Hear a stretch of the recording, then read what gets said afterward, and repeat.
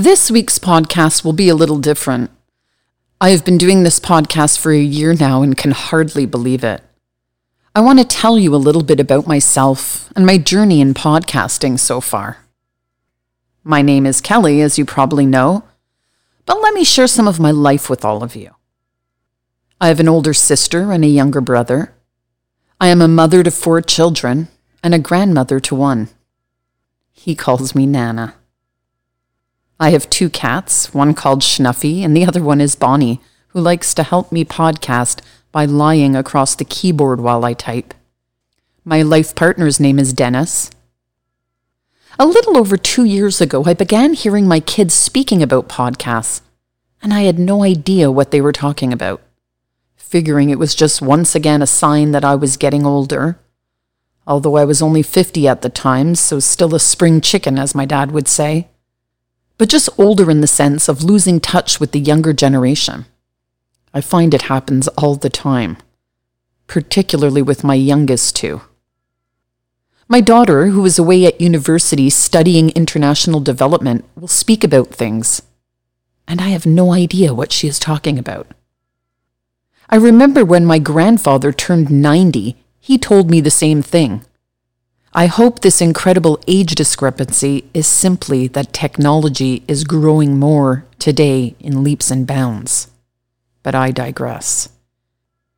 I had never been on social media, no Twitter, no Instagram, no TikTok, although it has been explained to me I am still not quite sure what it is.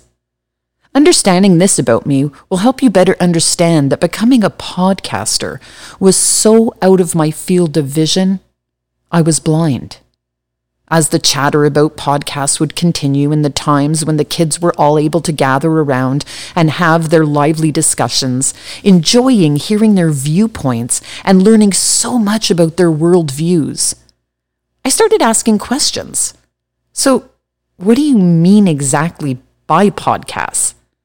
This isn't some new social media thing? And lo and behold, I came to find out what they were. Slowly understanding the concept. I said, okay, well, I know nothing about social media, but maybe I can keep up with some part of the changing world. And I listened to one, and continued to listen, and ask questions. I listened to true crime, however, I wasn't hearing what I was interested in the genre of true crime. I wasn't interested in hearing about the person who did the crime, but about the victim. As many of you know, a friend of mine was murdered way back in 1999, and the crime is still unsolved. It affected me deeply. The fact that another mom in my neighborhood could head out for a walk and never come back shook me. It scared me. It changed me. The family moved and we lost touch. And that saddened me. How could I go on just living my life knowing that this family was destroyed by what happened? I was pregnant at the time and my daughter was born only 10 days later. I already had 3 boys and I knew that the sun was still going to rise every day. And it did. I continued through life raising my kids and being very active in my community. I volunteered at the school and then homeschooled. I was on the boards of their sporting clubs, at City Hall, the local hospital, was a Girl Scout leader and stagehand. Well, you get the drift. And then one day I woke up, and my kids had all moved out, and I was left wondering what I was going to do. I wanted it to be something worthwhile, something that would give back, something that would fulfill me. I had no organizations left that I was going to be part of. My kids were no longer in them. And podcasting just kept sitting there over the 6 months that I was beginning to listen. And one day I realized that I could do this. I could be a podcaster. Why not me? So I hesitantly told my partner, however, he was still in the what is a podcast stage, so I gave him time to absorb what I was talking about. Then I shyly told my kids what I was thinking of doing. I was nervous. Who was I to think I could pull this off? It ended up that everyone in my family was eager for me to start. They were supportive and happy. Okay, that went well, but now what? I had no idea where to start. None. First, to come up with an idea of what the podcast would be. Well, that was the relatively easy part. I wanted to help families who had been affected by murder. So it seemed quite natural to interview people and have them tell their stories. Give a voice to the loved ones of murdered victims. Great, I thought, I've done it. I know what I want to do. But how? Well, that part took more effort. Remember I told you I never even had any social media? Not even, yikes, dare I tell you, Facebook? My 80-year-old father had Facebook, for goodness sake. And from what I could see, if you wanted listeners, you needed to promote your podcast somehow, somewhere. So my daughter helped me open a Facebook account. Then she had to give me tutorials on how to use said Facebook account, and then had to answer all my questions about Facebook. This is getting more difficult than I thought. Now is when I turned to Dennis. Help, I said, like, help, help, help, help, help. So he did. He sourced some recording equipment. We had to have some way to get the interviews taped, right? And we needed a host site to upload the podcasts onto once they were recorded. We needed a way to add music and level sounds out and get rid of background noises. This is where Dennis comes in, and he shines, let me tell you, way above my skill level. So once we had all that sorted out, somewhat, we needed to begin to get people to want to be interviewed. I began reaching out to support groups and other organizations, and I say with pride, through Facebook. Took a while, but finally managed to figure out messaging. And I still remember my first interview. It was with a mother whose son had been murdered, and she wanted to tell his story. Dennis and I were set up in our little makeshift recording room, me with a microphone shoved in my face and he sitting with the recording equipment in front of him. I dialed the phone number of my first interview. My mouth began to pool with water. I have always heard that when you were nervous, your mouth ran dry. So I had brought up a cup of tea, a glass of water, and a Diet Coke in anticipation. But nope, not me. My mouth kept pooling with water. I had to keep pointing at Dennis to hit mute so I could swallow the enormous amount of water pooling around in there. And this was before we had our hand signals down to an art form. And he was looking at me like, what? And pointing at buttons until I excitedly nodded at the right button, and he muted so I didn't have to drool all over myself.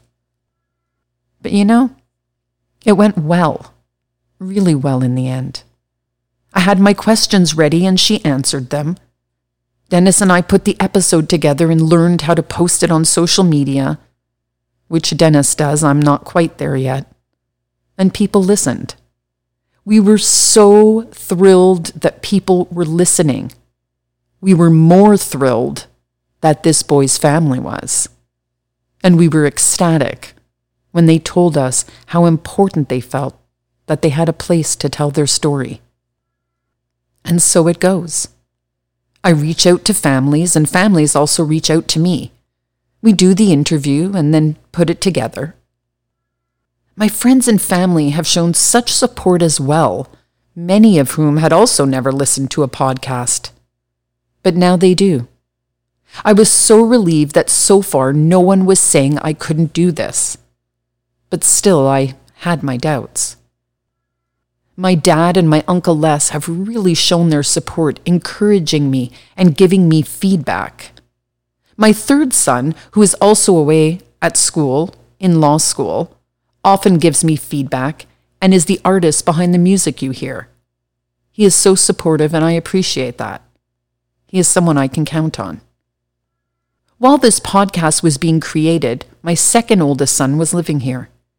He had a fire in his apartment and was going to stay for a few weeks, and then COVID happened, so he stayed for a year. He witnessed the process that began with an idea and then turned into Mourning the Murdered podcast. He would say how impressed he was with our perseverance to get it up and running. I still have days that I can't believe I'm a podcaster. On one of those days, my eldest son called just to say that he is so proud of me for doing this after a year. That people say they will do things, but never do. And he thinks it is great. I think my kids are just more shocked that I'm doing this than anything.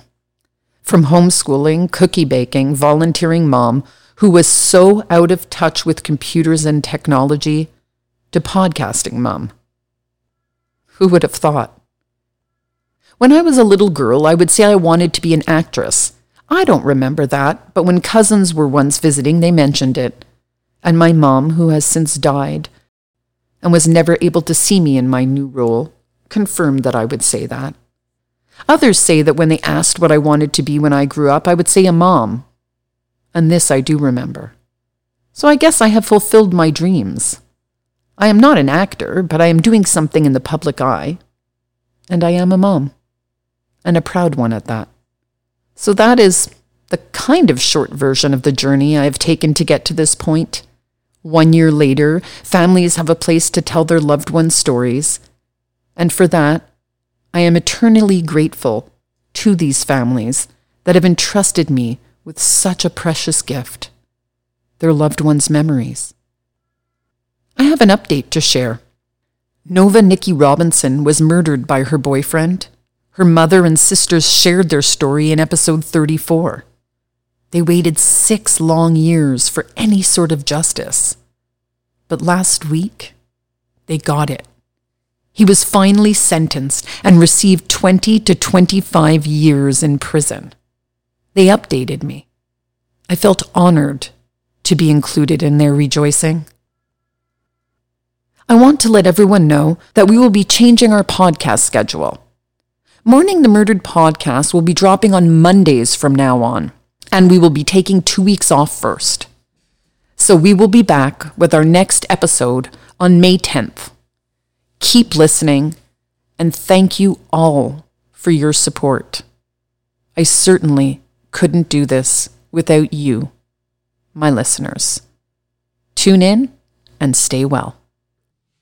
I'd like to thank everyone for being here this week. I have been getting such amazing feedback from the families that tell their stories here. This is all thanks to you, our listeners. I greatly appreciate your support and dedication to Mourning the Murdered. While producing the podcast, I need many tools to be able to bring you quality content each week.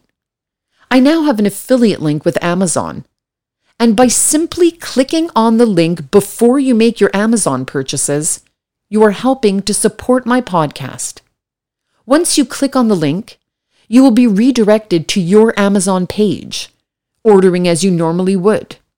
There are no extra costs and no fees.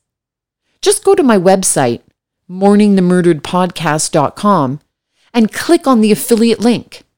You can also, as always, support the podcast by sending a one-time PayPal contribution, or through Patreon, you can donate as little as $1 a month. All of the links can be found on mourningthemurderedpodcast.com. So your help is only one click away. I'm not quite sure how people move on after a tragedy. There are support groups online and face-to-face, and there are books and family and friends to lean on.